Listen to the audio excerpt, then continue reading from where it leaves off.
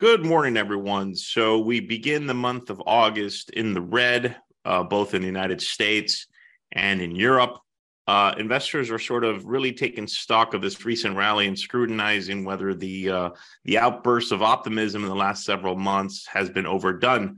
A couple of indicators I'd like to point out for your attention.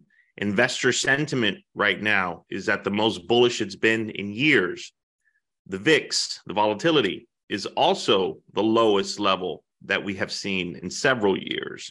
At the same time, interest rates are higher than they've been in over 20 years.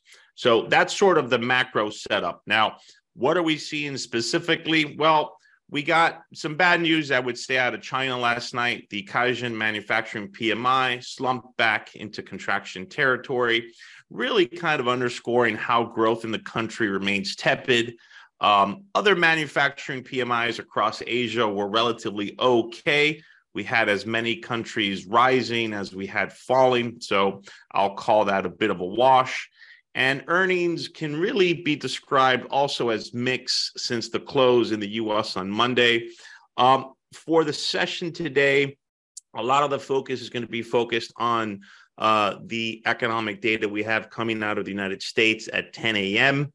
We're going to have manufacturing ISM for July. We also have the JOLTS report for June. And remember, everyone is having their eye on the Friday employment report on Friday. On the earnings side, we had a lot of big names here before the open: Caterpillar, Merck, a few others, Uber as well. And after the close, we have AIG, AMD, Starbucks, and VFC. So several names to ponder here as we enter the month of August.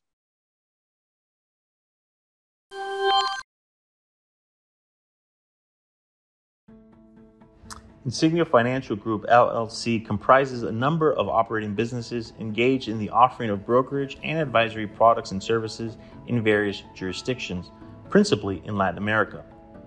Brokerage products and services are offered through Insignia International Financial Services, LLC, headquartered in Puerto Rico, and through Insignia Securities, LLC, headquartered in Miami. Both are members of the Financial Industry Regulatory Authority, FINRA, and Securities Investors Protection Corporation, SIPC. Investment advisory products and services are offered through Insignia Advisory Services, LLC, an investment advisor registered with the Securities and Exchange Commission. In Uruguay, advisory services are offered through Insignia International Asesores de Inversión Uruguay, SA, Insignia Asesores de Inversión Latam, SRL, and Insignia Asesores de Inversión de Uruguay, SRL, in Argentina, and through Insignia Argentina, SAU, and in Chile through Insignia Asesorías Financieras, SPA. Collectively, these 8 operating businesses make up the Insignia Financial Group. To learn more about the broker-dealers, including their conflicts of interest and compensation practices, please go to https://insignia.com/disclosures/ or via www.finra.org. To learn about Insignia Advisory Services and any conflicts related to its advisory services, please see its Form ADV and brochure, which can be found at Investment Advisor Public Disclosures website, https://advisorinfo.sec.gov/.